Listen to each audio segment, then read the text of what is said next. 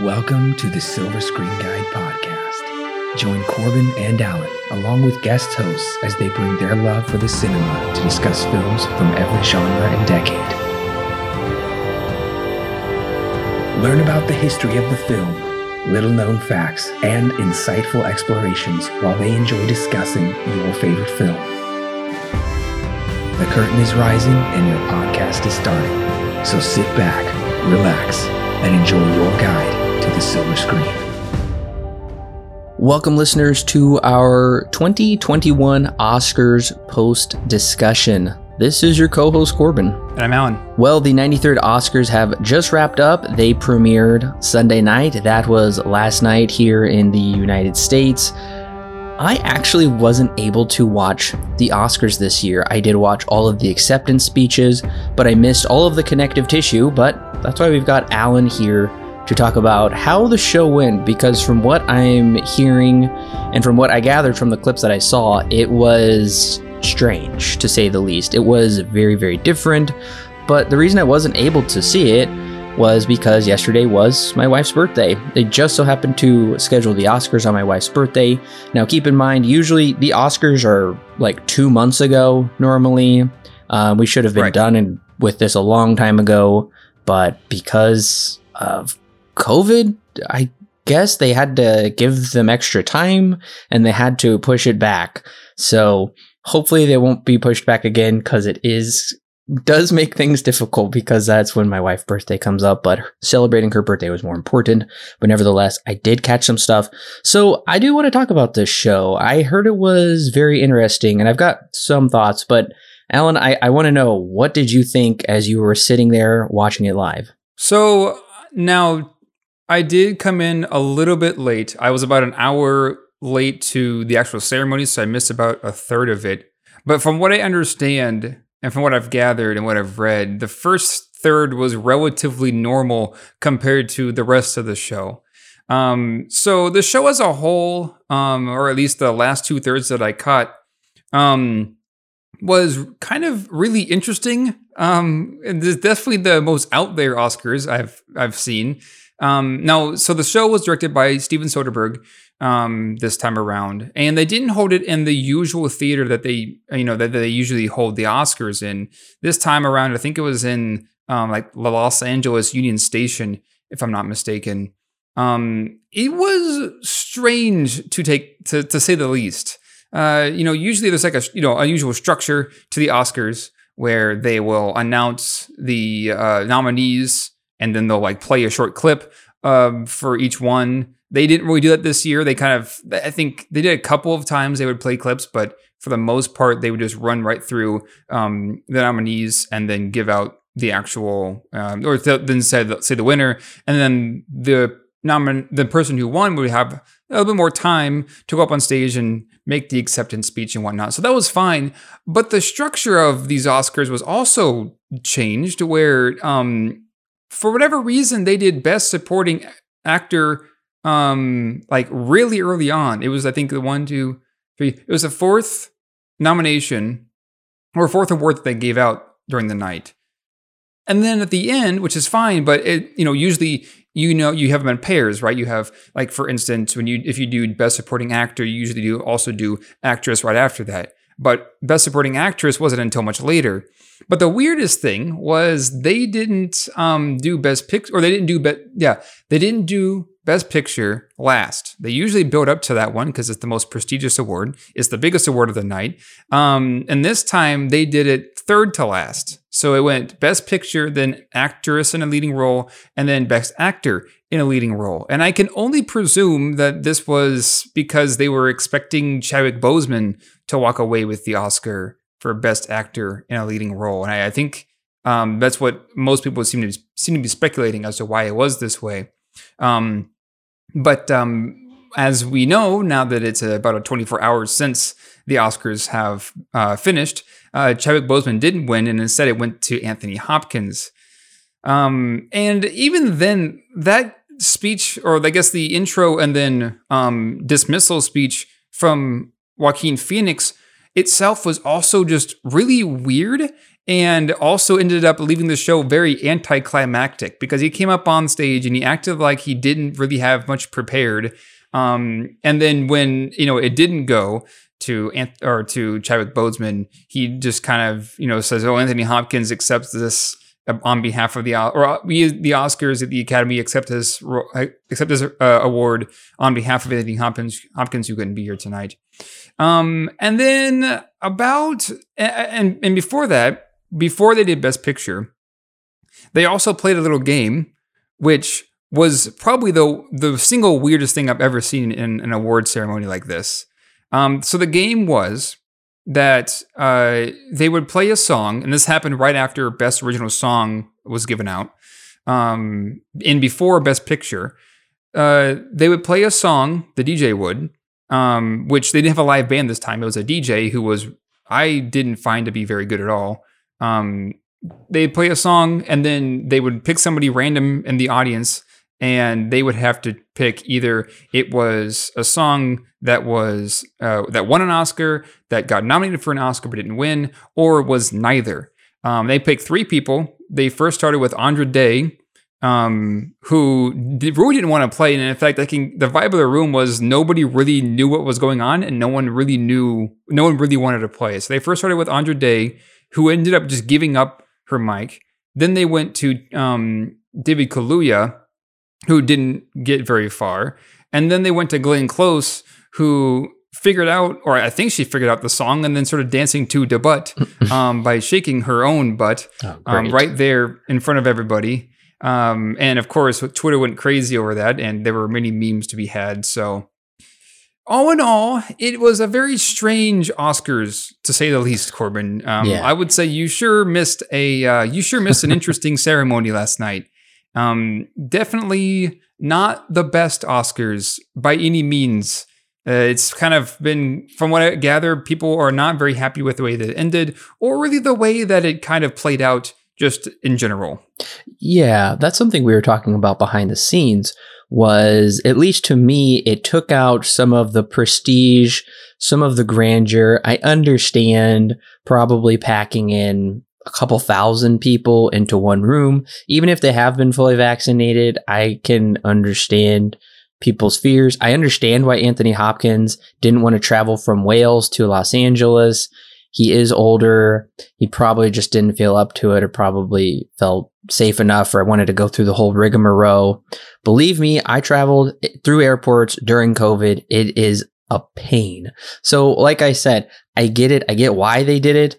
It's just not as fun though. It just looked really different. It was very different setting. People were sitting around tables, kind of in this staggered levels almost. And the way that it opened, I did get to see the opening with Regina King. I understand that Soderbergh wanted it to feel like a movie. He tried to shoot it like a movie. There was even opening credits actually saying like starring Regina King, starring Brad Pitt. And it was like a one shot tracking her as she walked into the room and went through all of it. I had no idea they played those games. I understand they're trying to make it lighthearted. It was, I think, one of those things that I found really strange is when nominees weren't there, like Olivia Colman. People were in these like really kind of barren looking theaters, these like ghost town theaters that were also there. And it seems like everybody that was foreign didn't seem to come into the US for this. They were in their native country, just standing in front of a camera looking really cold, and it's probably like 3 a.m. for them over in Italy, and waiting to see if they get the award, and then they don't get it, and then they're like, great, I've been standing in front of this camera forever. So I agree. From what I caught, it was weird, and I was shocked to find out they didn't do Best Picture last. I think that was a big mistake. I will say my experience, I was able to just go watch the acceptance speeches on like abc.com. I actually got to structure the Oscars the way I wanted to.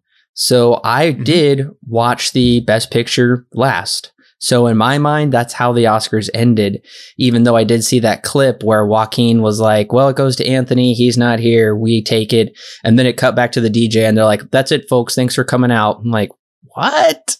This is such a weird way. And you're right. They were trying to, I think, subvert. I think they were trying to have it be like, oh, yeah, it's going to go to Chadwick posthumously. His widow is going to accept it. And it's going to be kind of that tearjerker movie ending where, surprise, it totally subverted our expectations and it was like wildly anticlimactic from everything that I've gathered. So honestly, I feel like if I was going to have to miss an Oscars, I'm kind of glad it was this one. I did get to see enough clips, but it really sounds like I didn't miss out on anything special or memorable. But I will say I think my favorite Oscars in recent memory was the one where we didn't have a host. That would have been the first year that we didn't have the host, because they also didn't have one they also didn't have one for this year either. It was just like, oh, okay, people would come up and do the announcement for the awards, and that was about it. Just different people. So I think this is the second or third year we've had it without a host. I did like it the first time they didn't have a host because it was pretty streamlined. We just got to go through things and got to see the awards. I don't like it when it's really bloaty and there's just all this excess fat and it drags on for 3 hours and it's like, okay, let's get on with it. So I don't know. It sounds like this one had kind of a mixed bag of pacing. Like there was no host, but there was these weird games you were talking about. Yeah, they didn't show the clips beforehand, from what I understand, of like the actors and actresses for their roles they were nominated for. I did not like the music they would play when they would say, and the Oscar goes to, they'd say the person's name and then they would play music while they walked onto the stage. I thought that music was bad. It was really weird. That would be your DJ. I did mention him. That wasn't a very big fan of your DJ this time around. Usually there's a live band. Not this time. They decided to go down the DJ route. And that also going along with that, with them walking down, they had to like weave in and out of all the tables, and they're kind of really high up. And so sometimes it would go on for just an awkwardly long time before they finally reach up on the stage and can start giving their speech. Whereas before they would just like get out in the aisle and just walk straight to the stage because of the way that it was laid out. So that also just hurt it a lot when you have like this just awkward moment where like nothing's really happening and they're just kind of weaving throughout tables to get to the front to give their speech.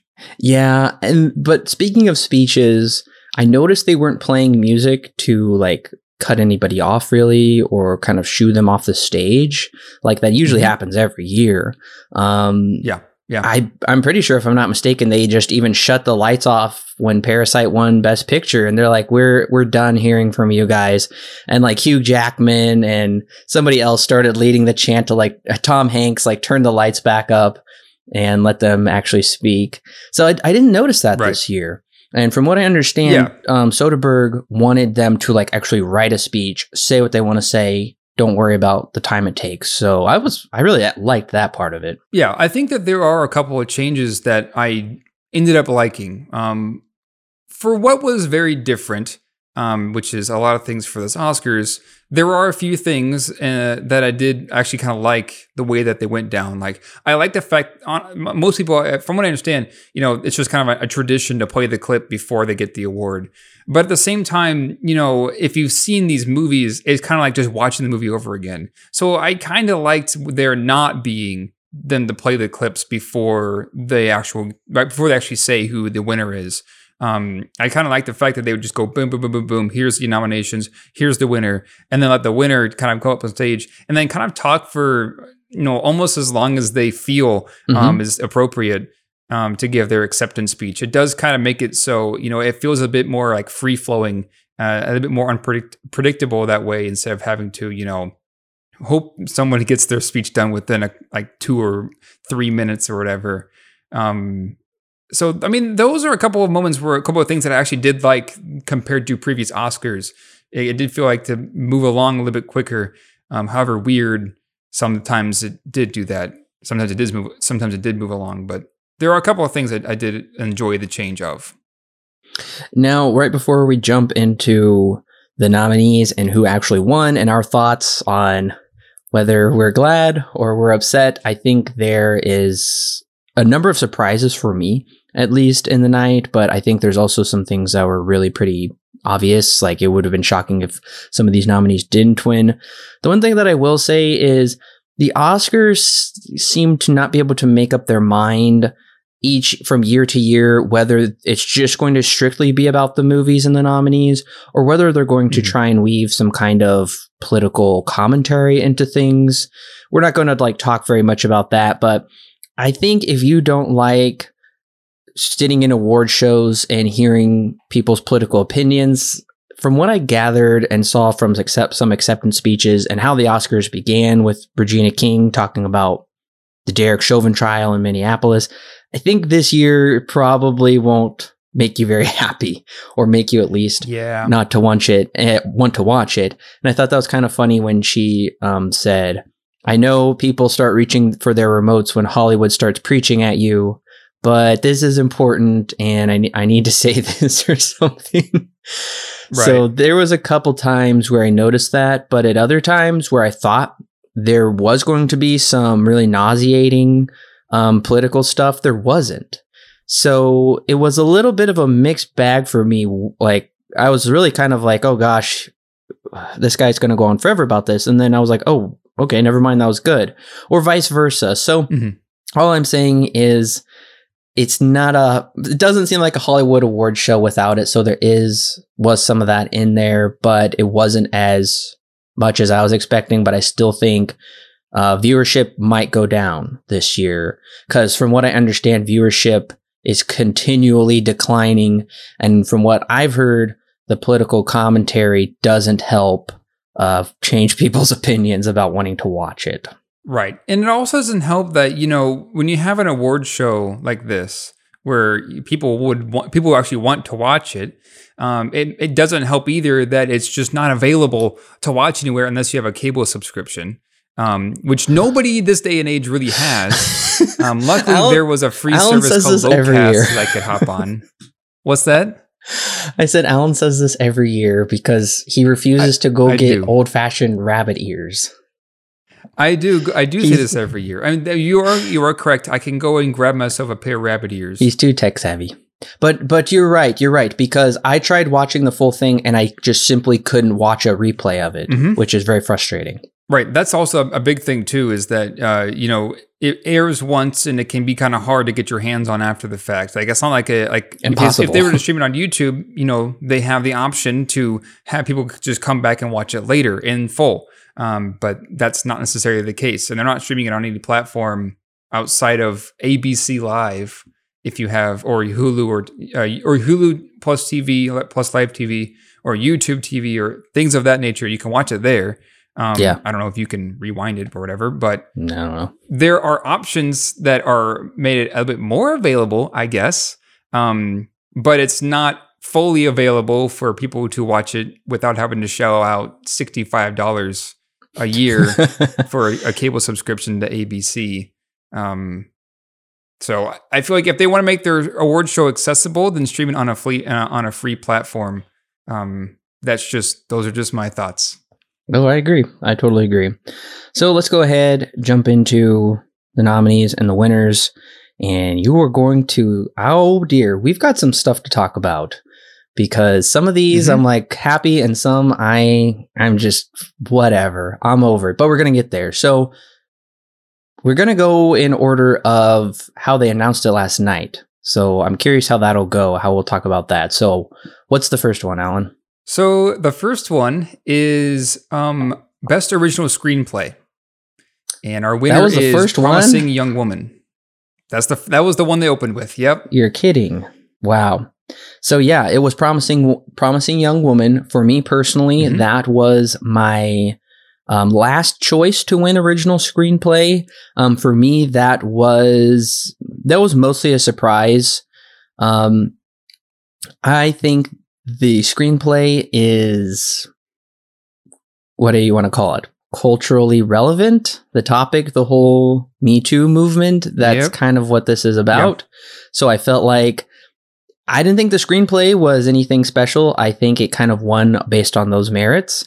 My personal pick for original screenplay was Sound of Metal. Yeah, actually, you and I are exactly on the same plane for at least this one, because I had Promising Young Woman as my last pick, and what I would have liked to have won would have been also Sound of Metal. That was my number one. Yeah. So, yeah, I'm pretty much with you.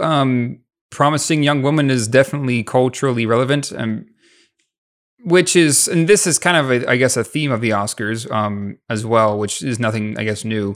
But this year, it feels like if it's not about like, something to do with race or something to do, in this case with, the Me Too movement, then it's also just a random film almost.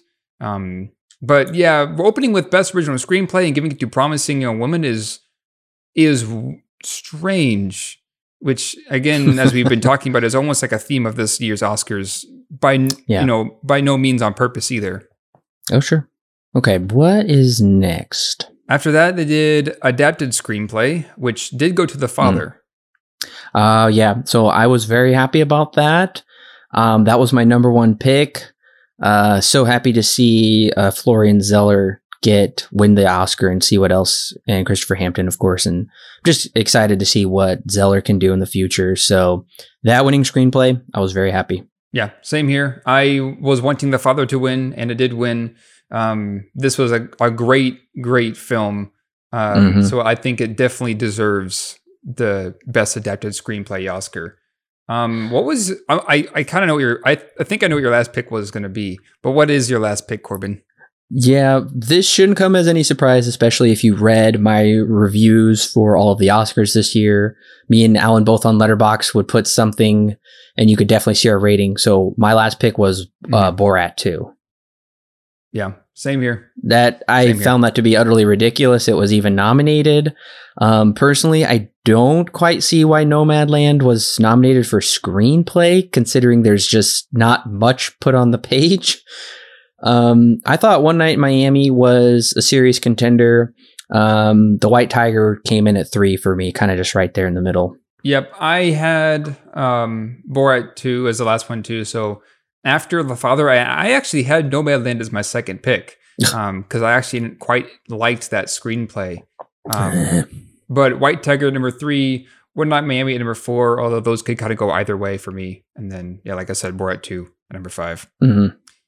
So after that, they went into Best International Film, which went to another round.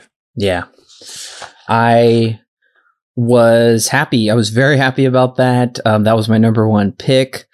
And Vinterberg's speech was touching. He talked about how his daughter passed away, like during filming or something, or she was going to be in the movie. And he was really grateful for it. I liked his speech a lot, liked what he had to say.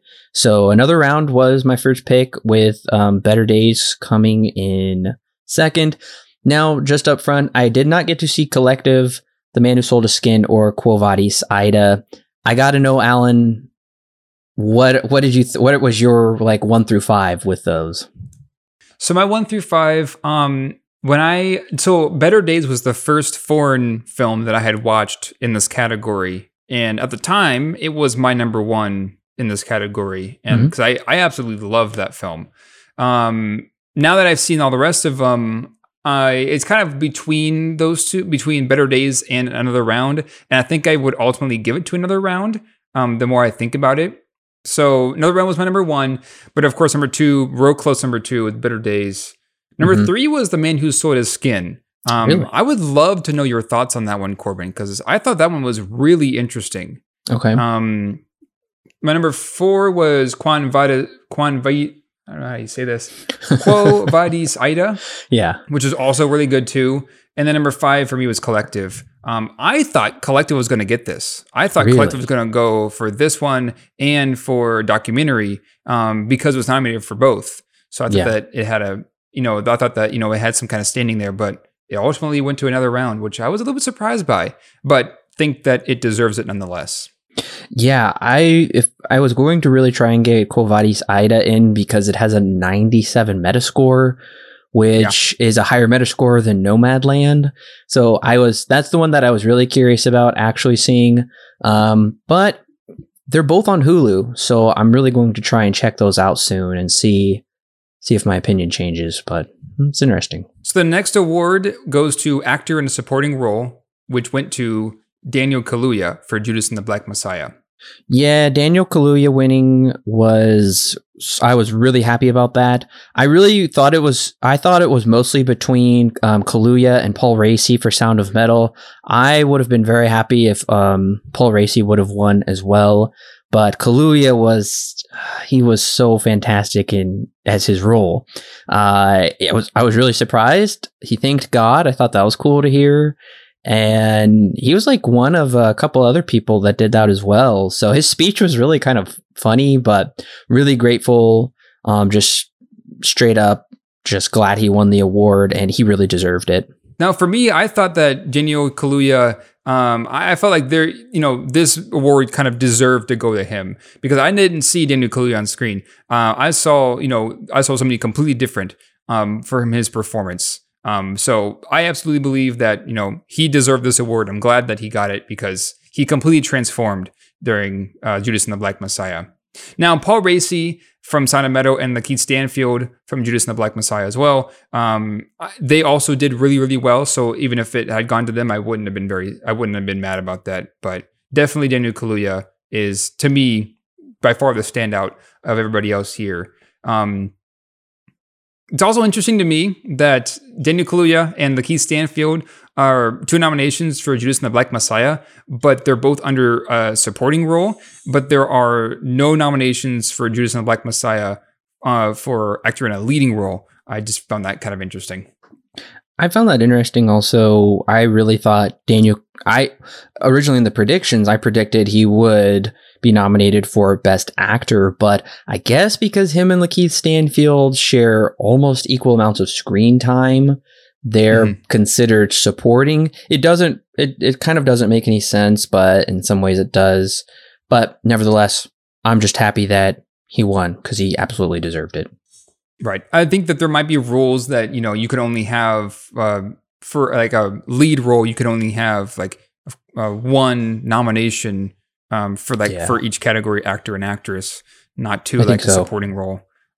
My guess is that's probably why that's the case, but I don't know. Yeah. No, you're probably right. So the next award after that was makeup and hairstyling. That went to Ma Rainey's Black Bottom. All right, so this was actually my 3rd pick. I didn't think there was really much special about it. I was going to give it to Hillbilly Elegy for how they transformed Glenn Close into the grandma. I thought was really astounding.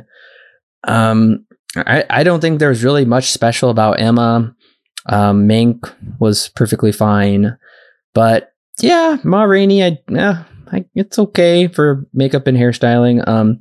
Their speech really didn't make any sense to me, talking about how they broke the glass ceiling that night. And then they were talking about trans people and Native Americans being up there. It didn't make any sense. I was just kind of like, okay, who knows? But what was your pick, Alan? So my pick, this was kind of a toss-up for me. I didn't know if I should give it to Hillbilly Elegy, Ma Rainey, or Mank. I feel like if it went to, either one of those, I would have been fine with it. And it went to Ma Rainey, so I was okay with it. I think that they did a pretty good job with the makeup on that. I guess I would have preferred Mank or Hillbilly Elegy because you do get to see some makeup in those movies that looks pretty outstanding, mostly with Hillbilly Elegy and Glenn Close. Making her look exactly like the grandma from the actual story. So I'm okay with this. It doesn't hurt me either way. I think that, out of those 3 that I mentioned, if they won, I would have been okay with it. Emma and Pinocchio. I did see Pinocchio. It's interesting. I think the makeup is good, but also at times interesting. And Emma's okay for best makeup. I can see it more for best costume design. Best makeup, for me. So I did not get to see Pinocchio, actually. I already spent, quite a bit of money on rentals, over $30 on rentals alone. So I didn't get to see Pinocchio, but from the images I saw, it looked very interesting. It looked fine. Yeah. I mean, it is definitely better makeup than what you normally see, but you know, it only goes so far, I guess. Mm-hmm. Well, after that was costume design, which also went to Ma Rainey's Black Bottom. That's right. It did go there, and I thought the costumes were actually very well done. I ultimately gave it to Mank, Trish Somerville. I don't know if it's just the entirety of the production design just brought in the authenticity just more for me than seeing Ma Rainey like in color. Costumes were great in that. That was my second pick. Mm-hmm. Mank was first.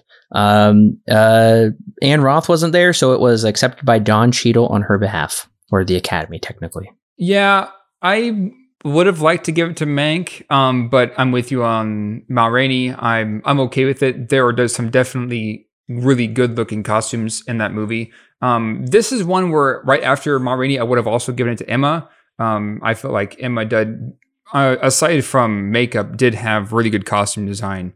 Mulan and Pinocchio, not. I mean, I will say that I think Pinocchio does have good costume design. Mulan, sure, I think all these have fine costume design, but definitely Mank or Ma Rainey for me would have been the big winners. And it went to Ma Rainey, and I think it definitely deserves it. So after that, they went right into Best Director, which went to Chloe Zhao for Nomadland. And this is also the point where I finally was able to join and watch the Oscars from here on out. So those first few awards I missed, but from here on out, I was actually able to watch the Oscars live. So yeah, as I said, Best Director winner was Chloe Zhao for Nomadland. Yeah, she was my fourth pick.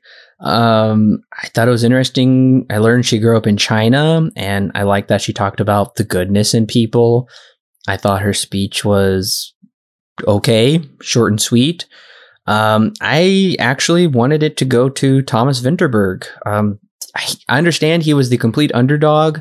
There really was probably no chance of him winning for director, but there's just something about it. I wanted it to go to him. I also really think Florian Zeller should have been in that category for directing The Father. I think that's really strange he didn't get a nomination. I think Florian should have been in there. Emerald Fennell probably shouldn't have been in there. She was my last pick anyway. But yeah, my top three, Lee Isaac Chung, I had him second for Minari, with David Fincher coming in third for Mank. I don't know how I feel. I guess I'm okay with Chloe Zhao winning because she did like write, direct, and edited the film. So that's a lot. That's impressive to do all of that. Yeah, for me, I would have loved to also given it to another round. Nomadland was my number 4 as well. So I guess where we differ is I had Mank at my number 2 and Minari at my number 3. But honestly, those three, again, those are all toss-ups. I could really be okay with any of them taking it. But I'm also still kind of okay with Nomadland taking it as well, because I also did really enjoy that film and thought it was really unique and interesting compared to a lot of other things on this list. Promising Young Woman, I don't really see Best Director personally for this one. I didn't think it was super great. For directing, I didn't really see it. So those are just my thoughts, I guess. But after Best Director, they went into Sound, which the winner there was Sound of Metal. Oh yeah, and if Sound of Metal didn't win, I was going to be utterly flabbergasted. I really didn't think there was much competition in the way of Sound of Metal. That was my number 1 pick.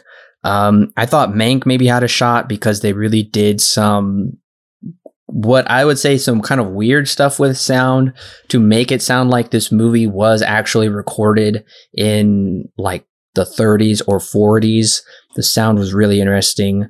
You could tell the competition wasn't crazy because News of the World was in there for sound, and I don't think that movie did anything special. Greyhound was okay, and Soul didn't make an impact on me with sound. I thought the speech was boring. It was just a remote guy. I didn't catch a word of what he said. I just tuned it out. Right.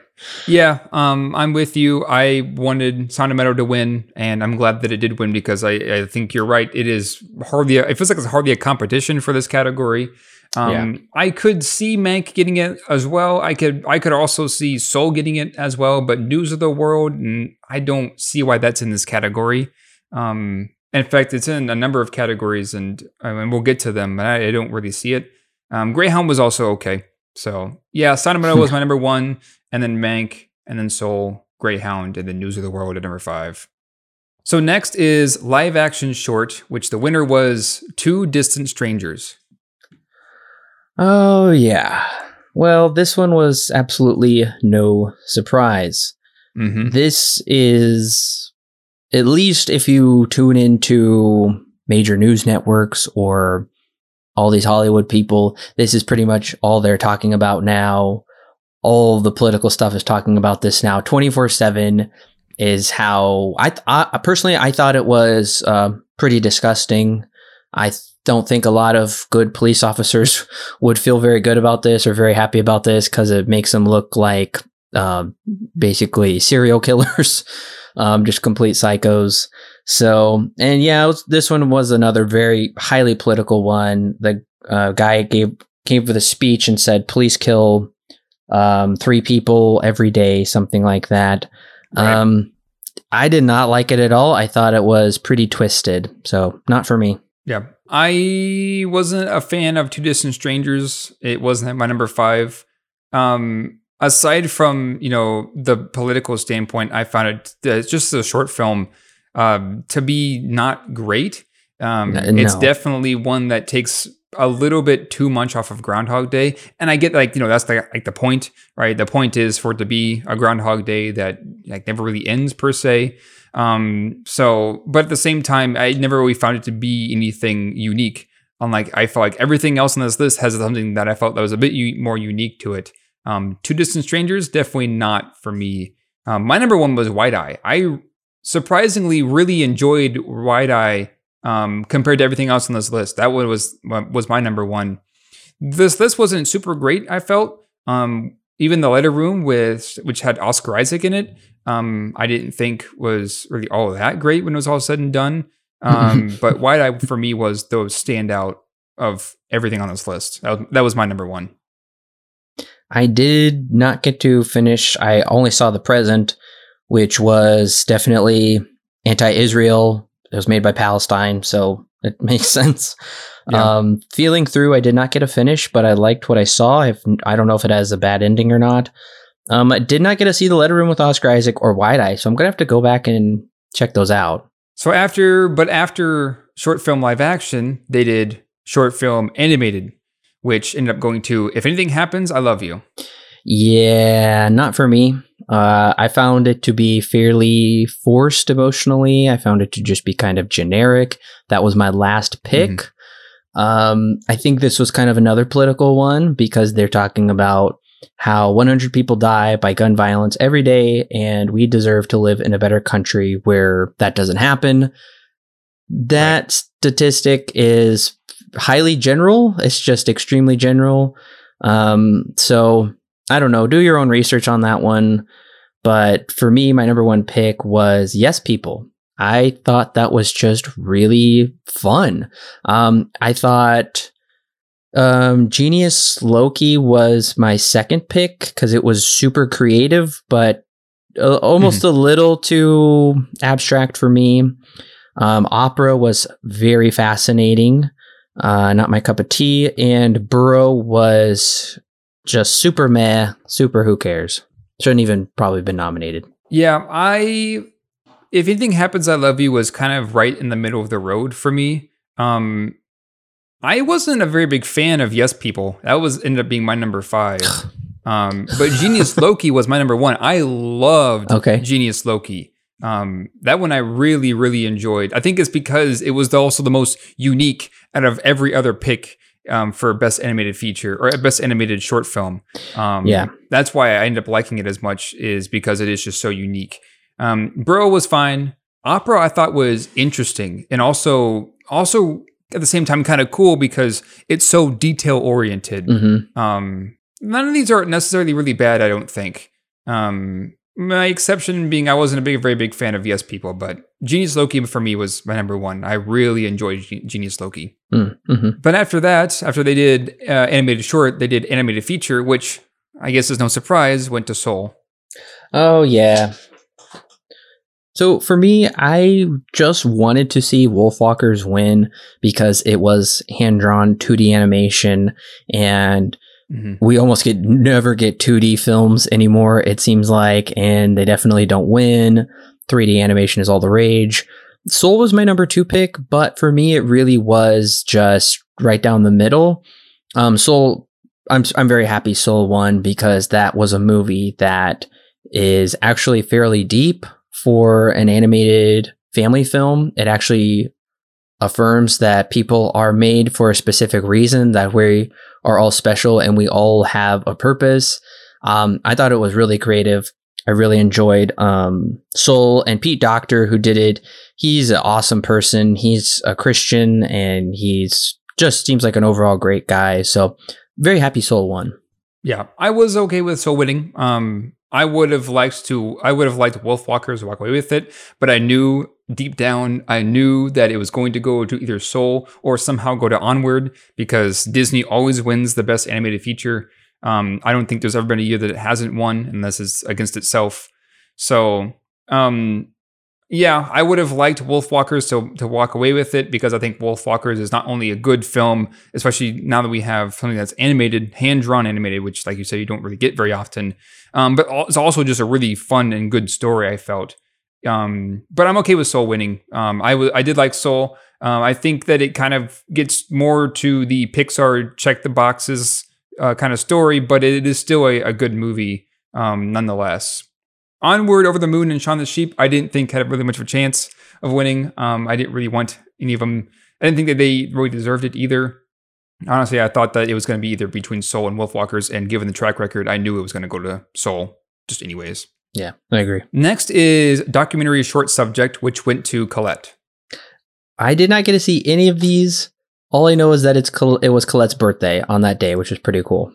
Okay, so for me, I felt Colette was the best out of all of these, which is interesting because Do Not Split is about the Hong Kong protests. Love Song for Latasha. Oh, I did see that one. Sorry. A movie. Oh, you did see that one? I did. I thought it was just kind of boring. I thought it was nice little tribute, but I don't know. I just had no connection to it.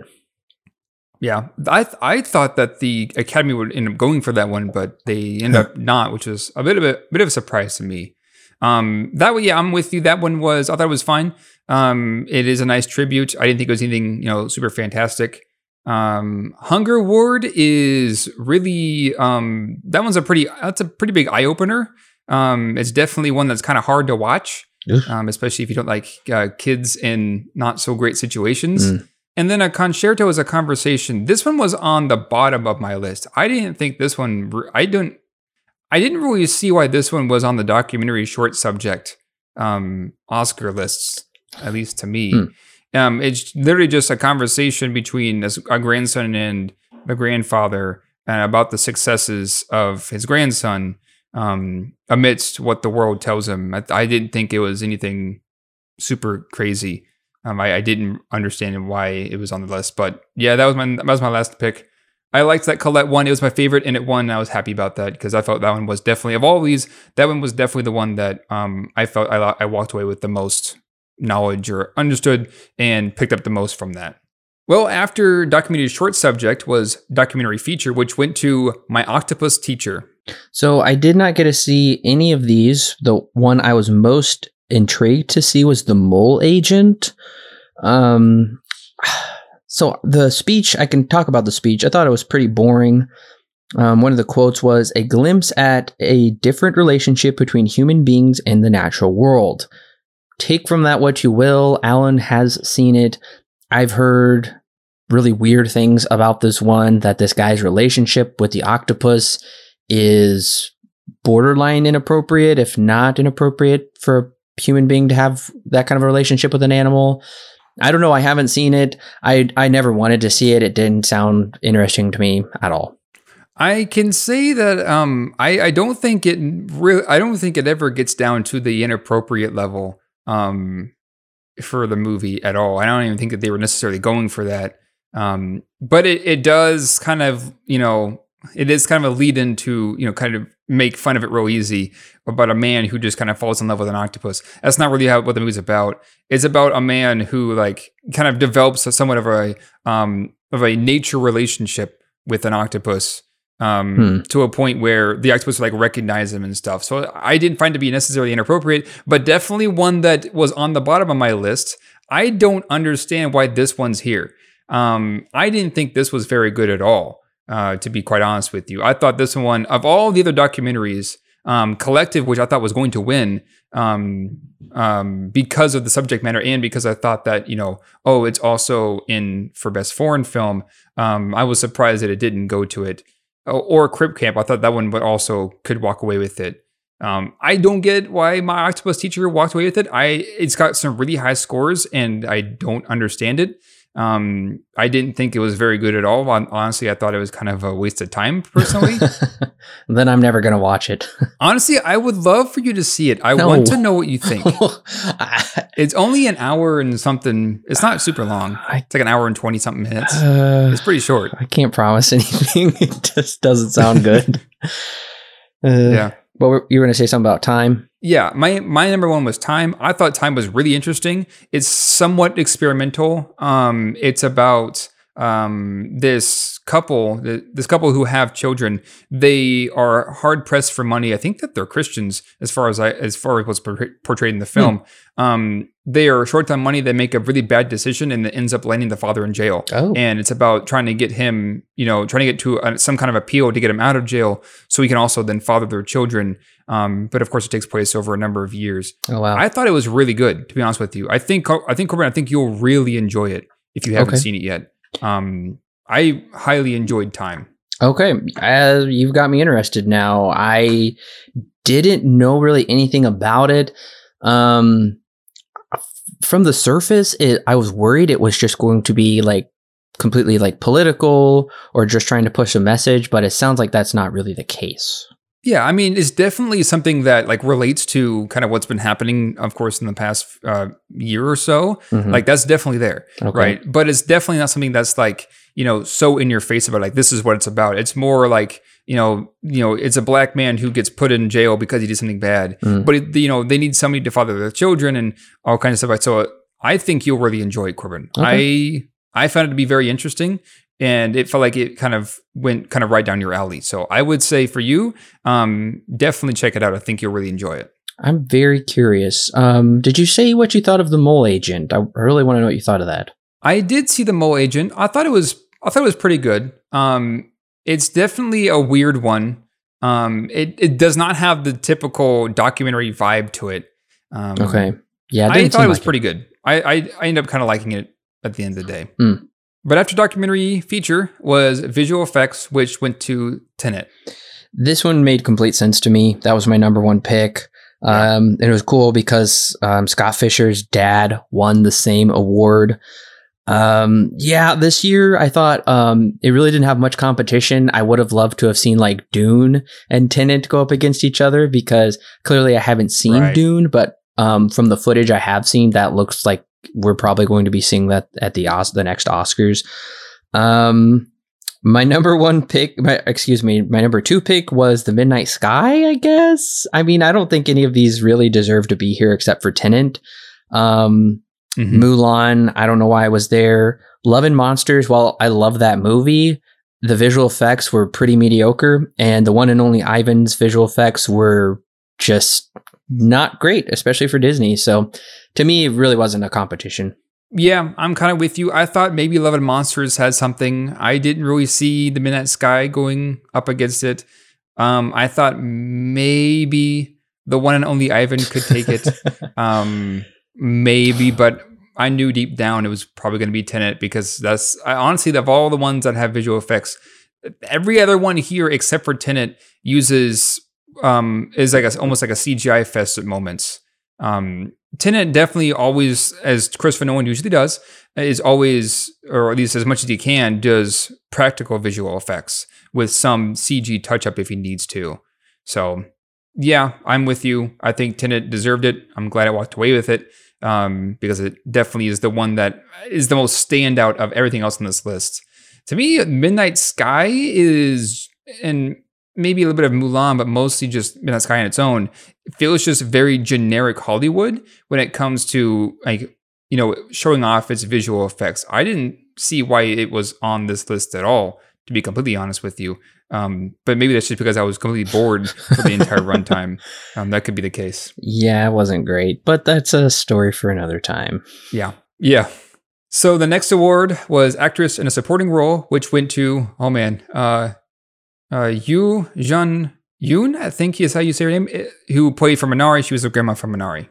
Yeah, and she even kind of made fun of that in the speech, was how nobody can like really pronounce her name correctly, but everybody was forgiven. That was actually my favorite speech of the night. She was my number one pick for supporting actress. The speech was just downright hilarious, how she talked about how it was nice to meet Brad Pitt. It was so funny. I really thought it was her. Glenn Close, I thought was okay, but then like once her full performance was done and I saw how much she like transformed into the grandma, she was my second pick. Olivia Colman gave a very emotionally engaging performance, but she was 3. Maria Bakalova shouldn't have been on here, and honestly, I don't think Amanda Seyfried should have been on here either. Yeah, I'm kind of with you. Olivia Colman was my number 1, but it was Olivia Colman, Glenn Close, and Yoon Jun-yoon. I'm so sorry. I know I'm butchering that. But those 3, it was those 3 where I felt like, you know, okay, if any one of these were to win, I'd be okay with it. So I'm glad that she won for Minari. I do think that she deserves it because she does do a very good job. And you're right, her speech was also really funny. And I'm kind of glad that, it's one of those things where you just kind of get a bit more humanity out of what people do when they go up on stage, because she didn't really have much planned at all. And she just kind of rambled, and it ended up being really funny because she just kind of kept going and stuff. So yeah, no, it was a good speech. I'm glad that she got it because she definitely deserves it. So yeah, I'm glad that she got Best Supporting Actress for Minari. So after Best Supporting Actress was Production Design. Again, I don't really know why they skipped actress or skipped from visual effects to actress and then production design. But yeah, Production Design was next, which went to Mank. Yeah. I'm not sure how much of a surprise that is. There's no surprise. Mank totally deserved it. I thought it was my number 1 pick. It was a short speech, short and sweet, the way I like it. So this speech was good, and Mank deserved it in my book. Yeah, I am with you. No surprise here. I would have liked for Tenet to also go along with it, but I felt like because of what Mank did, I don't think that there was much competition. So my big 3 were Mank, The Father, and Tenet. Those 3 I felt, could walk away with it. But deep down, of course, I knew Mank would probably win. I could probably see Ma Rainey walking away with it. News of the World, maybe. But I wouldn't be very happy about it if it did. Yeah, I would have not been happy with News of the World, which, by the way, it went home empty-handed. It did not win any of its stuff. It was nominated for 4 nominations, went home empty-handed. No surprise there. Ma Rainey looked artificial to me, so it was my number 4th. I thought Tenet had a shot with number 2, The Father at number 3, because the apartment and the way they utilized it, I thought was good. It made sense why it got nominated, but yeah, those last 2 weren't it for me. Right. All right, well, we're getting kind of into the bigger ones now. Cinematography went to Eric Messerschmidt for Mank. I'm not sure how much of a surprise this is, but yeah. Okay, so it's no surprise. It's no surprise. I had him as my number 1, and it was just a straight up thank you speech. It was funny because if you looked at Pheidon Papamichael, who did the Trial of the Chicago 7, go back and watch his face. He was shocked. And it was hilarious to see his shocked expression, but no surprise, Mank, for me, deserved it. I did see maybe Judas and the Black Messiah getting it, but no, it was Mank.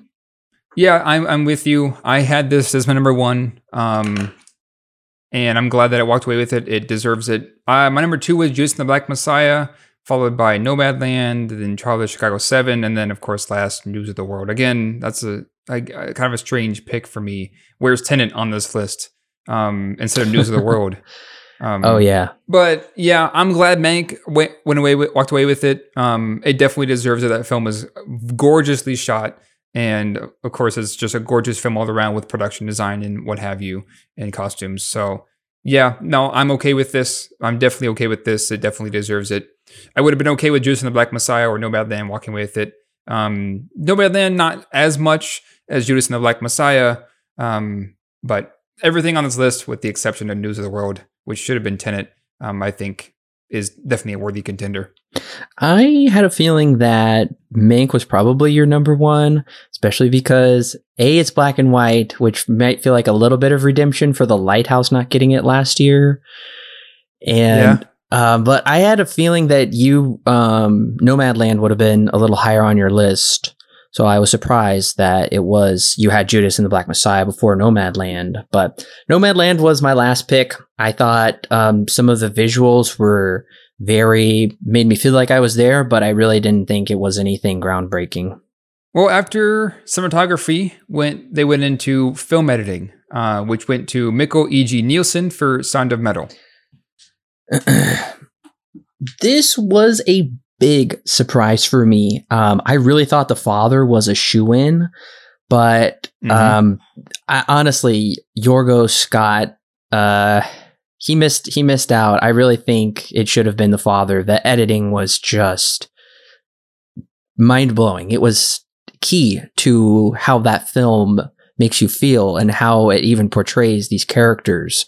The Sound of Metal editing was good. On second thought, it actually should have been my second pick. For some reason, I put Trial of the Chicago 7 as my second pick, which the more I thought about it, the more it just felt like just kind of generic editing that I wasn't crazy about. It's been a while since I've seen it, but I did like the editing for Sound of Metal, and it was a really great, thankful speech. Yeah, I had The Father as my number one. I think you pretty much said it exactly how I think it too. The editing is like key for that film to really portray what it's trying to go for.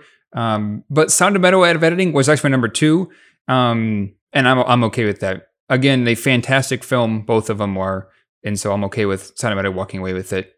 I guess I had Nomadland number three. I think I'm okay with that. And if it walked away with it, I probably would have been fine with it.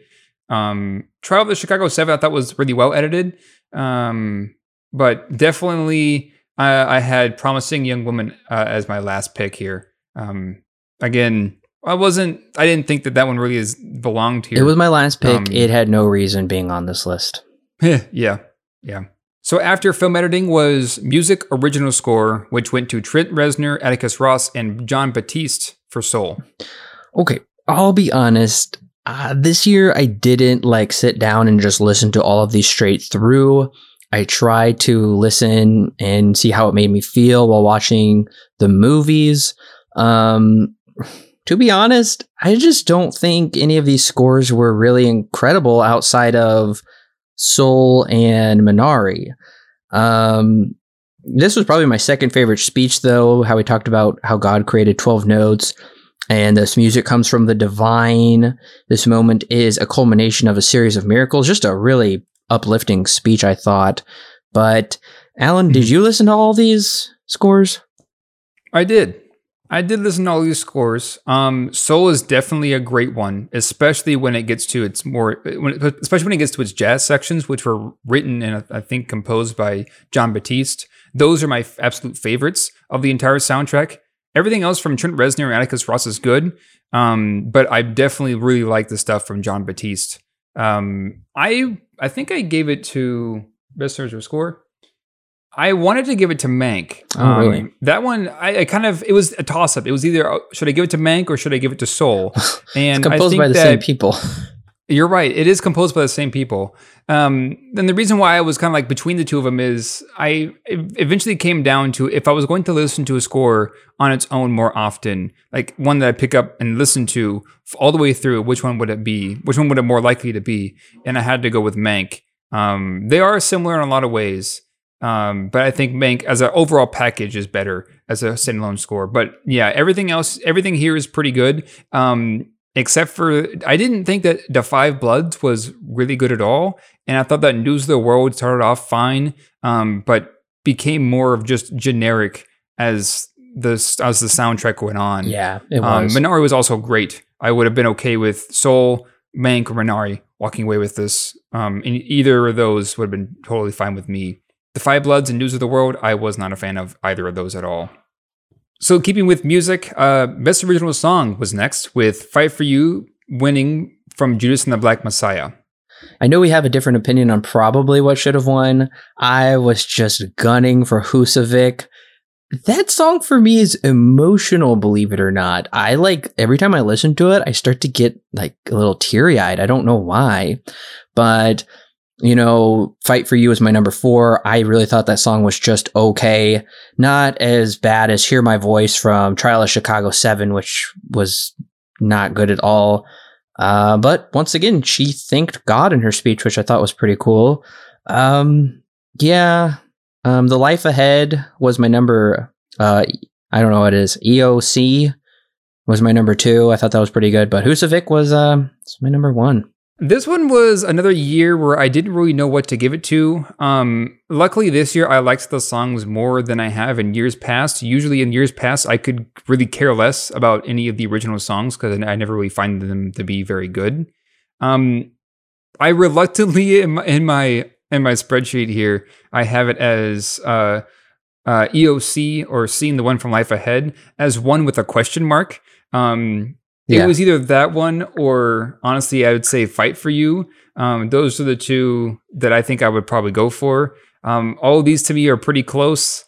I kind of came down to if it was outside of the film, kind of like with Best Score. If it was outside of the film, which one would I be more likely to listen to? I usually like stuff that's a bit more unique, so IOC it felt like it was a bit more unique than the rest of them here. Husavik was actually my last one. Personally, I found that one to be, in kind of like the film itself, a bit more generic than I would have liked. I guess a bit more poppy, I guess is a better way of putting it. I think that it is pretty cool that they do sing in Icelandic there for the second half of the chorus. Yeah. And you also get to hear Will Ferrell sing too. But yeah, this year, I wasn't a super big fan of any of these songs. None of them really made too much of an impression on me. All right, well, I guess we can make a decision here, Corbin. Do you want to talk about Best Picture now, or do you want to wait till later? Because after Best Original Song, it went straight into Best Picture. I cannot believe they did that. What a fatal choice that we are not going to make. We are going to save the best for last. All right. So after Original Song would have been Best Picture, but we're going to skip to Best Actress in a Leading Role for now. Which went to Frances McDormand for Nomadland. Okay, I personally found this to be ridiculous. Frances McDormand was my last choice. Honestly, at this point, this kind of frustrated me. I feel like I'm over her. I thought she really deserved for 3 Billboards. She did great. When I watched this movie, I didn't see, and this is something she calls out later, is I didn't see Fern, I just saw Fran. I didn't see much of an acting role here that was anything really different. So, and her speech was really weird. She said, "We know the sword is our work. I like work. Thanks for knowing this." And that was her speech. It was weird. Yeah. I just thought this choice was ridiculous. For me, it was Vanessa Kirby. All the way for Pieces of a Woman. She showed so much more emotional range, so far, way more compelling than Frances McDormand. Carey Mulligan was my second for Promising Young Woman. Yeah, I'm with you. I would have loved for Vanessa Kirby to win for Pieces of a Woman. I think she definitely deserved it. Of all of the roles here, that one I felt just is the most stand out to me, and maybe that's because of her story that she goes through and how accurate or at least how powerful she portrays those emotions. Absolutely. My number 2 was Viola Davis from Ma Rainey. That was another one where I didn't really see Viola Davis. In fact, I didn't really know it was Viola Davis until about halfway into the film, because it is such a transformative role. Yeah, it is. My number 3 was actually Frances McDormand. I thought that she did do a good job in Nomadland, but I think that you're right, Corbin. That was a role where, while I thought that she did a good job, I could not see Frances McDormand in that role. That's one where, yeah, it's definitely Fran, not Fern, that I'm seeing on the screen. But I do think that she did a good job. Yeah. Carey Mulligan and Andra Day didn't really impress me. I think that they both did, equally fine, but they didn't really leave too much of a lasting impression on me, to be completely honest. Nope, totally agree. Andra Day was not. I thought she was okay. Yeah. I think that she shows a lot of promise. I think this is one of her first big roles or something. It's the first I've seen her. I think she does show promise too. Viola Davis was my 3rd. She was pretty great in that role, but Vanessa Kirby really got snubbed. And we both agreed Pieces of a Woman just in general got snubbed for some reason. So the last award given for the night, but the second to last for us, was for Best Actor in a Leading Role, which controversially went to Anthony Hopkins for The Father. So once I saw Chadwick Boseman, I thought he's a shoo-in, because he did give, not just did he give a very powerful, emotional, gripping performance, but it would also have been awarded posthumously, which is what happened with I'm drawing a blank on his Heath Ledger. That's exactly what happened with Heath Ledger in The Joker, is he won it posthumously. So I really thought, you know what, this would be kind of a nice way to honor his career, and especially going out on this performance, it made sense. But once I saw Anthony Hopkins in The Father, he just does better. He just gives a better performance, in my opinion, than Chadwick Boseman did. So yeah, it was a weird way. It was very anticlimactic, but Anthony Hopkins was my pick. He absolutely deserved it, and I was so happy that he won. Yeah, I'm with you. I think my number 1 was Anthony Hopkins for The Father, but I wouldn't have been sad if Chadwick Boseman walked away with it. That's also the movie where, I was looking at this actor, I was watching this film, and I was like, why does he look so familiar to me? And then I looked it up halfway in, and I was like, oh, it's Chadwick Boseman. How did I miss that? Yeah. Again, there were 3 big performances this year that were, to me, they were just complete standouts, and also completely transformative for the actor or actresses, that I didn't even realize who they really were until the end of the film or whatever. So yeah, no, I would have been totally fine if Chadwick Boseman walked away with it. I would have been fine with Anthony Hopkins, Riz Ahmed, and Chadwick Boseman. And really anybody on this list I thought did a great job for each of the films that they're nominated in. But those 3 were the big ones for me. So I'm glad that Anthony Hopkins went away with it, because I think that he definitely deserves it. But so does Riz Ahmed, Chadwick Boseman, Gary Oldman, Stephen Wynn. I think that they all, honestly, in my book, they are all great actors, did a great year, had a great year, and could have walked away with it.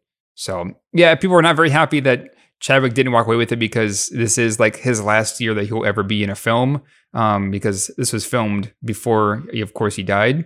But yeah, I wonder how many people have actually seen Anthony Hopkins in The Father too, at the same token. Probably not many. Yeah, because this movie's kind of hard to get your hands on, unless you want to shell out $20 for it. Yeah, and I feel like I was just happy about it. Last year, Joaquin Phoenix won, which to me made absolute sense. The year before that, Rami Malek won in Bohemian Rhapsody, which he did good, but to me, I really felt like Viggo Mortensen got snubbed, or even Bradley Cooper got snubbed as well. So I feel like, at least in my opinion, they're on the right track. That just makes sense to me with Best Actor in the past few years. Well, we finally made it. When we're kind of going back in time for how the Oscars laid it out, but Best Picture was not the last award, but it is for us. Went to Nomadland. I have to know your thoughts, Corbin. What do you think about Nomadland walking away with Best Picture for the year 2020? So Nomadland winning was, in some ways, it was not a surprise at all. Because there was just, I would say, personally, I would say a ridiculous amount of hype about this movie going into it, where it was winning almost literally every award on the face of the planet. Every award show, it was either sweeping, it was taking Best Picture, Best Actress, Best Director. People were talking about this like it's the next Godfather or something. It's the next Shawshank Redemption. It's that good. So I think that's probably kind of detrimental to a lot of people's viewing experience of Nomadland, going in thinking it's like the next greatest film of all time, because I think that's how it's been treated. There's my review's been up for a while. Alan has his review up. You can go see both of our scores on Letterboxd. It's no secret that we are totally divided on this movie. This is no Parasite from last year. Personally, I gave it a 5 out of 10. It's a not recommend. It's a mild not recommend. I did recommend other movies that I think have approached similar subject matters or have tried to achieve something similar, but I think have done a far better job. One of those being Nebraska. I honestly can't remember the other ones. Go check out my review. I just wasn't crazy about this movie at all. I really found it to be mostly boring. I didn't find it to be emotionally engaging. And I kind of found it to be, at least in my opinion, Alan's about to offer you a totally different opinion. But to me, this was kind of a situation where the emperor has no clothes. I just didn't find a whole lot with this movie, whereas everybody was saying that there was just tons to latch onto here. It was that amazing. So it was no surprise because Chloe Zhao had already won Best Director. Usually that's an indicator of what's going to win Best Picture. That's usually a tip off. Now that's not always the case. Like Gladiator won Best Picture. Ridley Scott did not win Best Director, so it doesn't always happen. Frances McDormand winning for Nomadland, I could see the way this was going. To me, I was just like, whatever. The speech was weird. I like how Chloe Zhao said, talked about reminding us what true kindness looks like. But then they had this wolf howl thing that was really weird. And then I thought it was hilarious when Chloe Zhao said, "Now I give you Fern." And Frances McDormand just kind of stomps up to the microphone and says, "No, I'm not. I'm Fran." And I was like, what was that all about? And I wrote in my notes, yeah, because you're playing yourself. So personally, my ranking, I actually had Nomadland second to last. My number one pick was The Father. I gave that a perfect 10 out of 10. Easily the best movie of this year. I will say so far, I know I'm going on for a while. I know they're about to play the music and play me off the stage, and it'll be Alan's turn in a minute. But just my rankings real quick for those of you who are curious. I felt like this was a pretty mediocre year just in general for Oscar movies. I thought some things were just... let me just go through it real quick. So my second choice was Sound of Metal, which I gave 8 out of 10. My third choice was Judas and the Black Messiah, 8 out of 10. My fourth choice was Minari, 7 out of 10.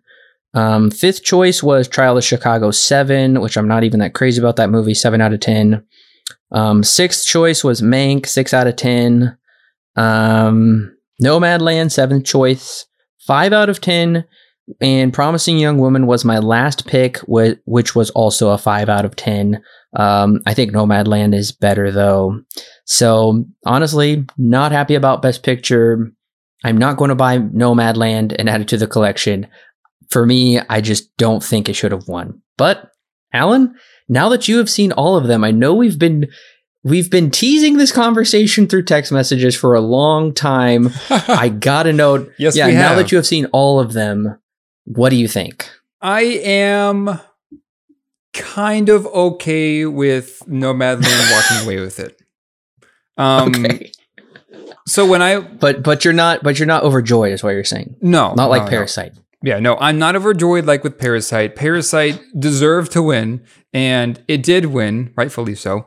Nomadland, I think because it's going up against The Father, it's going up against Judas and the Black Messiah, It's going up against Minari and Mank and Sound of Metal. Those are some really great films this year that I could see almost all of those walking away with it.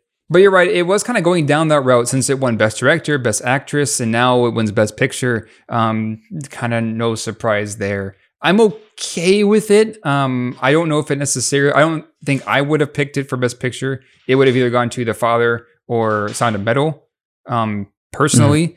Yep.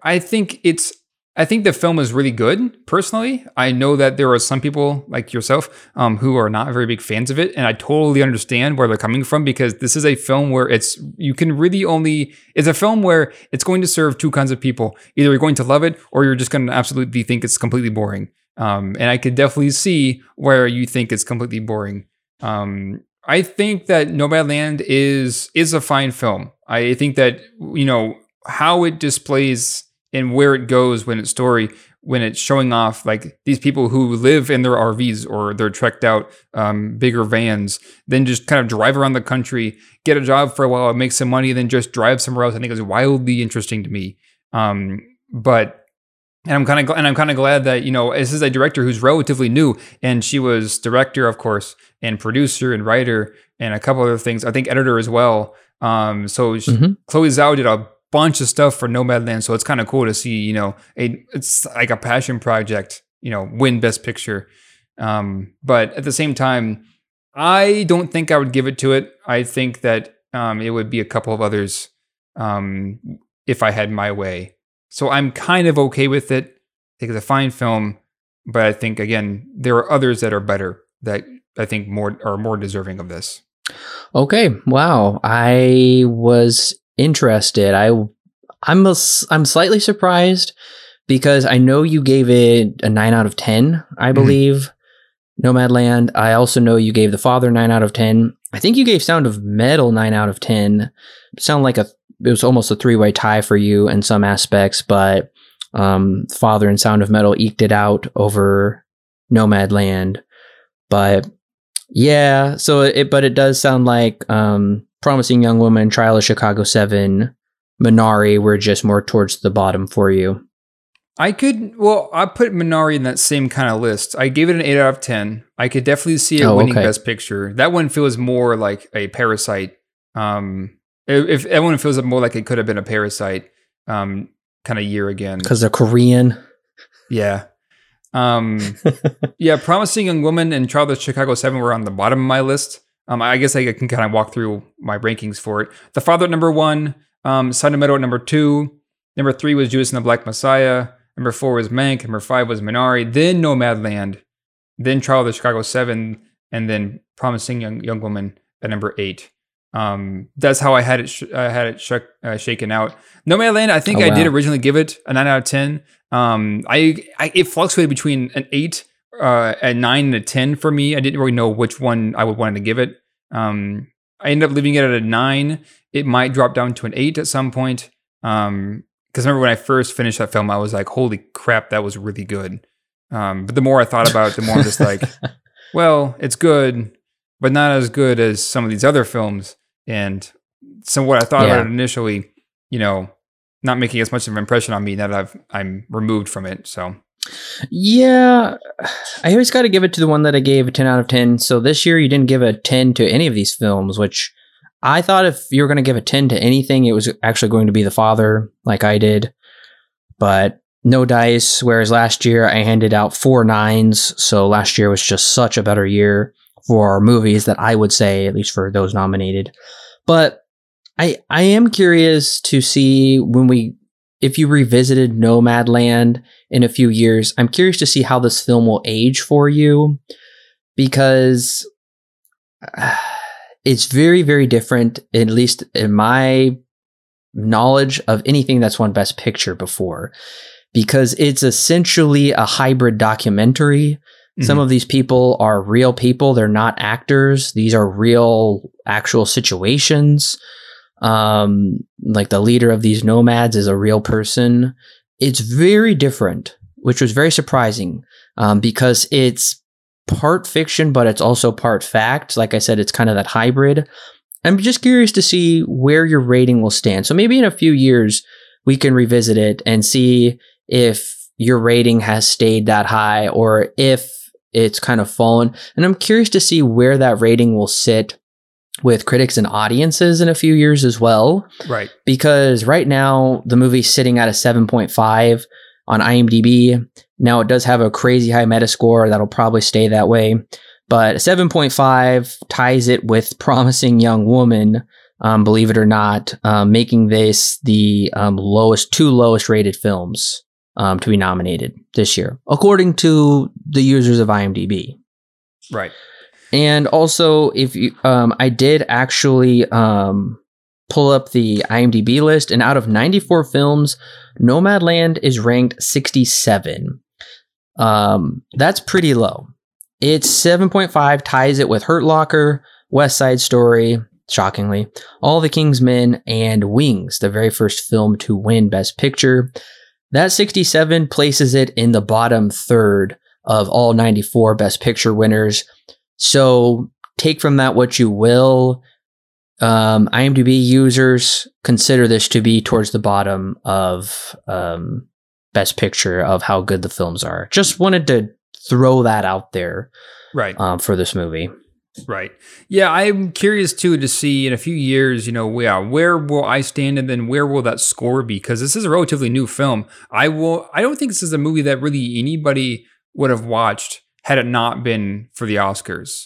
Like, I knew it floating around. I knew people had seen it. People were saying it was really good before the Oscars were a thing. But now that the Oscars are out, and now that it's won Best Picture, I mean, people are going to want to watch it now, So I'm curious to see in a few months or a couple years from now, once that rating is kind of, everyone who wanted to see it has seen it, and the rating is kind of, settled down. I wonder where it's going to be at in a bit. I'm also curious too, now that I've been removed from it for a bit, if I'll come back to it in a couple of months and watch it again, I wonder what my thoughts are going to be on that, because as I stated, it's a film where when I walked out of it the first time, I was like, man, that was real good. I was really invested for the whole runtime. But after sitting on it, things are beginning to wane for me. Not necessarily a bad thing. I still think it's a good film, but I want to know what my thoughts are coming back to it at a later date. So we'll see. This has definitely been a very interesting year for the Oscars. It's definitely been an interesting year just for film in general, because, not a lot has come out. And I feel like that's kind of been the case for the Oscars just by looking at the nominations list. There are a lot of films on here, or at least a lot of nominations on here, that kind of feel like, it's like okay, that's an interesting choice, simply because there's just nothing coming out. News of the World, we've been mentioning that here and there. I think it got nominated for what you said, 4 Oscars, right? And it didn't get 4. anything. And I don't think any of the categories that it was up for really it was deserving of. That's a weird film that I fail to understand why it's here. And kind of the same with Borat too. There's a few here that I don't understand why they were nominated at all for some of these categories. And maybe that's just signs that the pickings were very slim. And so the Academy tried to get what they could get their hands on, what did release that year. To fill out the Oscar list for 2021. It is slim pickings, and at the same time, just to bring up a modern example, Moonlight won a couple years ago, and currently it holds a lower rating than Nomadland. Mm-hmm. And that one has really fallen over these past couple years as well.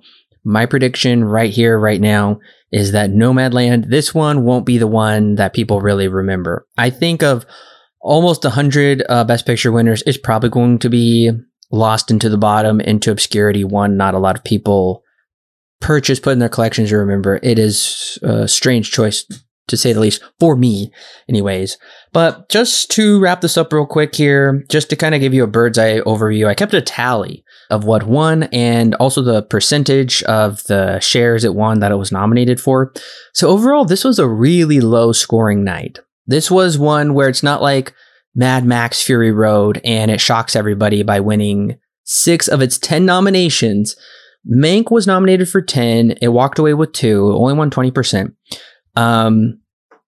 Judas and the Black Messiah, 2 of 6. Minari only won 1. And the rest of these have 6 that I'm seeing right here. Nomadland won 3. Mm-hmm. So it actually won 50%. Sound of Metal 2, The Father 2, The Trial of the Chicago 7 went home completely empty-handed.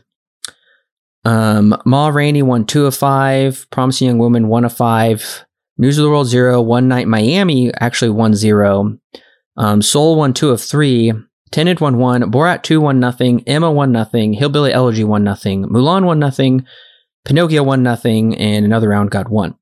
So that makes Nomadland the biggest winner of the night, winning 3 of its 6 nominations. The runner-up is Soul, with Ma Rainey coming in 3rd. The biggest loser of the night is Trial of the Chicago 7. The runner-up is Mank, was one of the big losers of the night, actually. And the 3rd, I would say, is Minari. Now, as for studios go, Netflix came in with a whopping 35 nominations.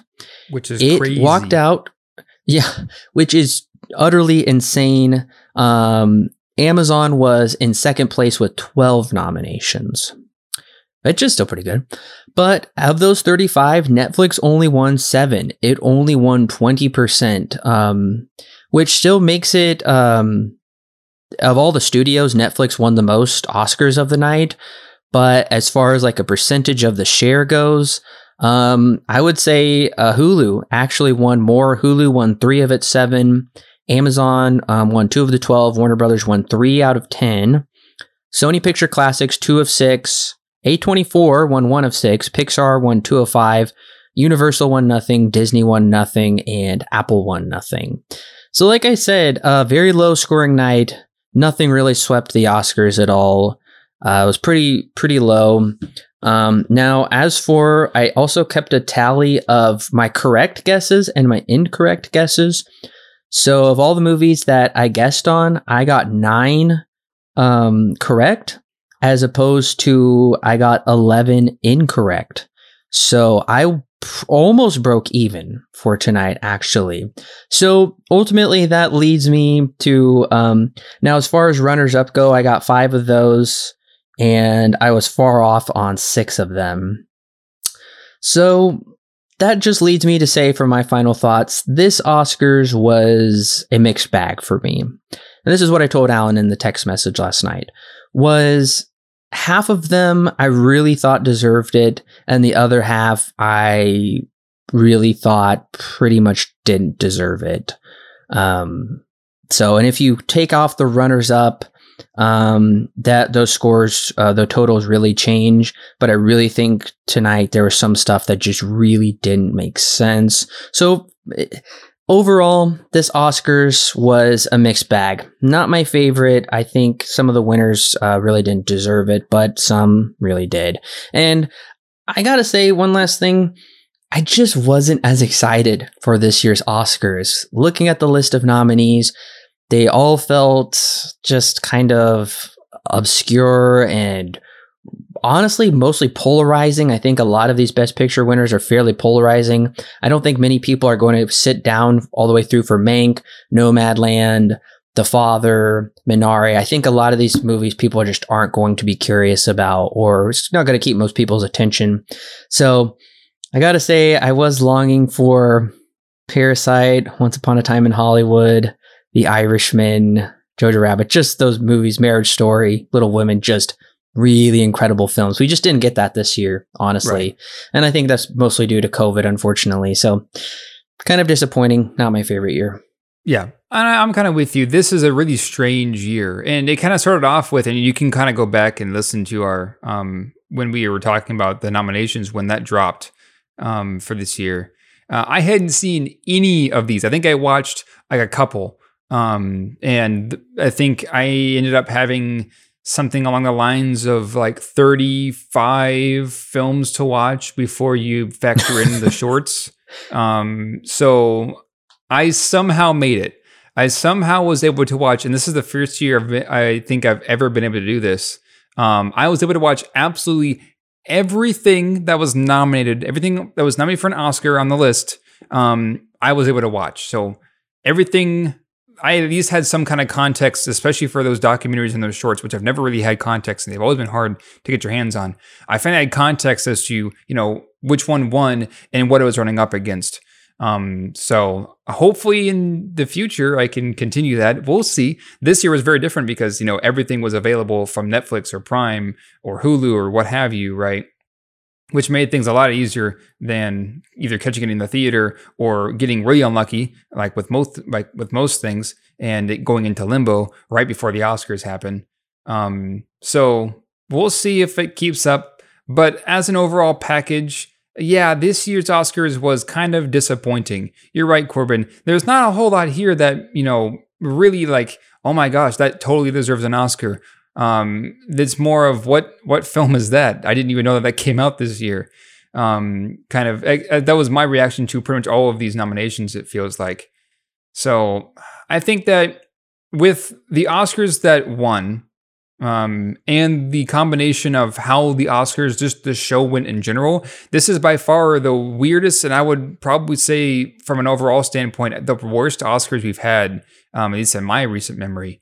And again, that's just kind of due to the unfortunate fact that we have COVID still kind of hanging around, which definitely doesn't help things. So I'm curious to see what they're going to do in the future. There's a lot I think that still needs to change for the Oscars to become relevant again. There's a lot they changed here, but it definitely wasn't enough. Changing up how you structure the Oscars when it comes to giving out awards, I don't think it's the right way of going about it, especially when you do it in this weird of manner where you do Best Picture third to last, and expect somebody else to win, like Chadwick Boseman, and put him at the very last to make a big surprise, and then all of a sudden that's not the case. The Academy voted for Anthony Hopkins and The Father, and the whole ceremony kind of falls flat at the very end.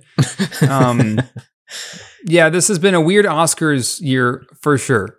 Absolutely.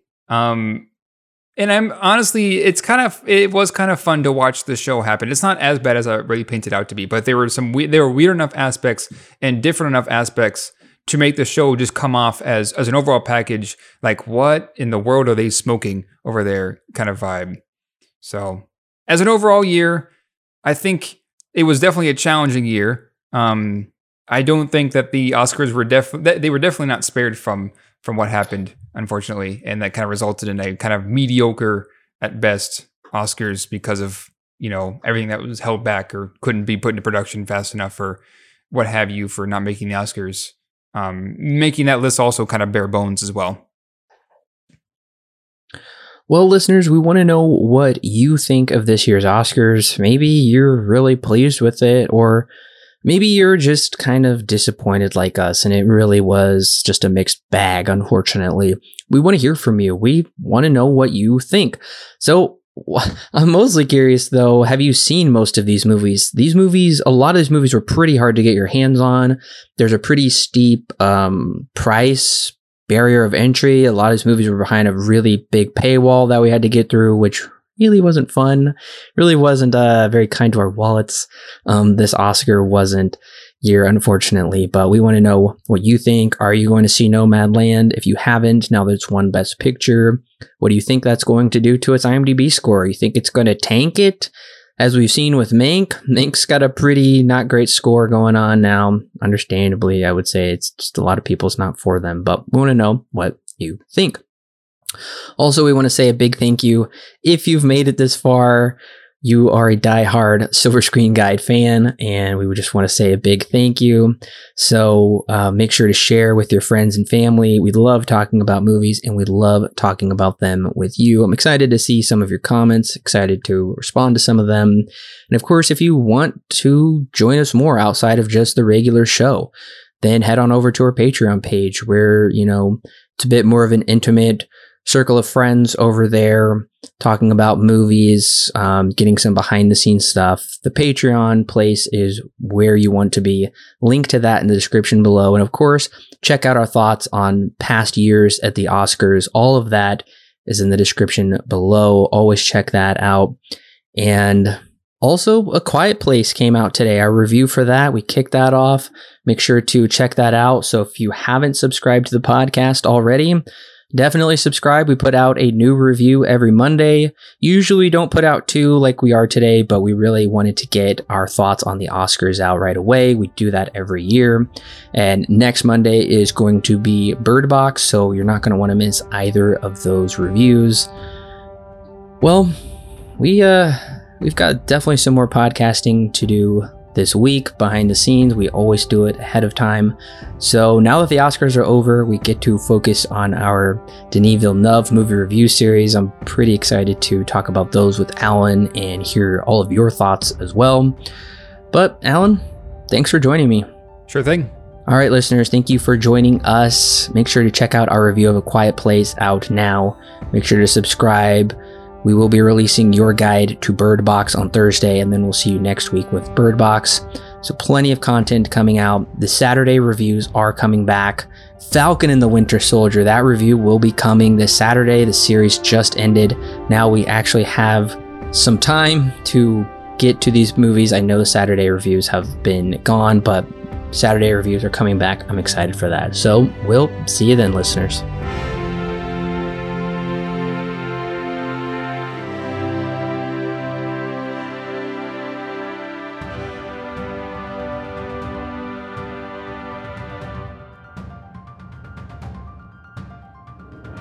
Hey listeners, it's Corbin. Don't forget to check out the exciting links in the description below that will connect you with more great movie reviews for your listening pleasure, and our YouTube, Facebook, and Twitter page, and of course our official website where you can read great articles and sign up for our free weekly newsletter.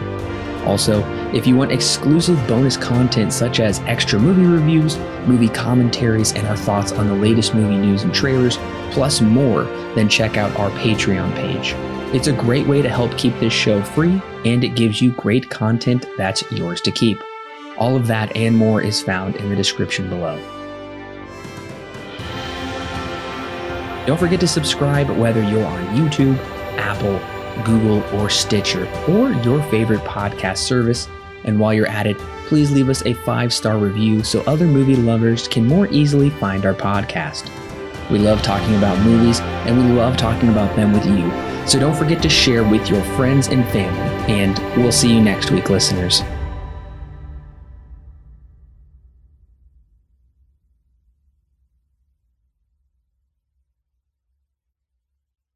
The Silver Screen Guide podcast is edited and produced by Alan and Corbin. Intro and outro music is created by Thomas Rankin. The thoughts and opinions herein expressed are those of the individual and do not necessarily represent those held by Silver Screen Guide. Silver Screen Guide is not affiliated with any company or individual involved with the creation of this movie or TV show. No portion of the podcast may be used without express written permission from Silver Screen Guide. Especially Lakeith Stanfield and Paul Raci. Those two really stand out in my mind, as well with David Kaluuya. It's also kind of funny that both, David Kaluuya and Lakeith Stanfield got nominations for Judas and the Black Messiah as a supporting role, but neither of them got. There are no nominations for somebody from Judas and the Black Messiah in a leading role, which I thought was kind of interesting. Yeah, I want to check his name real quick because you keep saying David Kaluuya. Is it David or Daniel Kaluuya? Did I say David Kaluuya? I'm okay. I got my notes wrong then. It's Daniel Kaluuya. Yeah, you've said it about 10 times. So I did. I was trying to cut you off, but I don't think you heard me. Yeah. Oh well. And let me redo what I had said. Yeah. I have no idea where that came from either. Daniel Kaluuya. I couldn't even begin to tell you where that came from. I guess I've always thought that his name was Daniel. Where's Tenet on this list? I feel like. What was that? Yeah. Did you hear that? Sounds like a Blade Runner vehicle. A motorcycle, I guess. Yeah.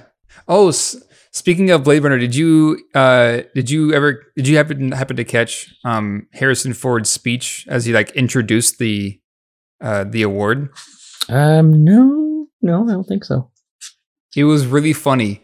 If you have a chance, you should go back and watch it. He came up on stage and he says, "I have a note from some kind of film critics regarding editing things," and he starts reading this note, and it's about the U.S. theatrical release of Blade Runner. He starts off by saying the narration is slow and drunk. Is the guy who did this? Is he drunk when he came in to? That's record hilarious. and starts getting into editing and stuff. That's It clever. was really funny. That is It funny. was really funny. I was in the middle of saying something. I totally don't even remember where I was.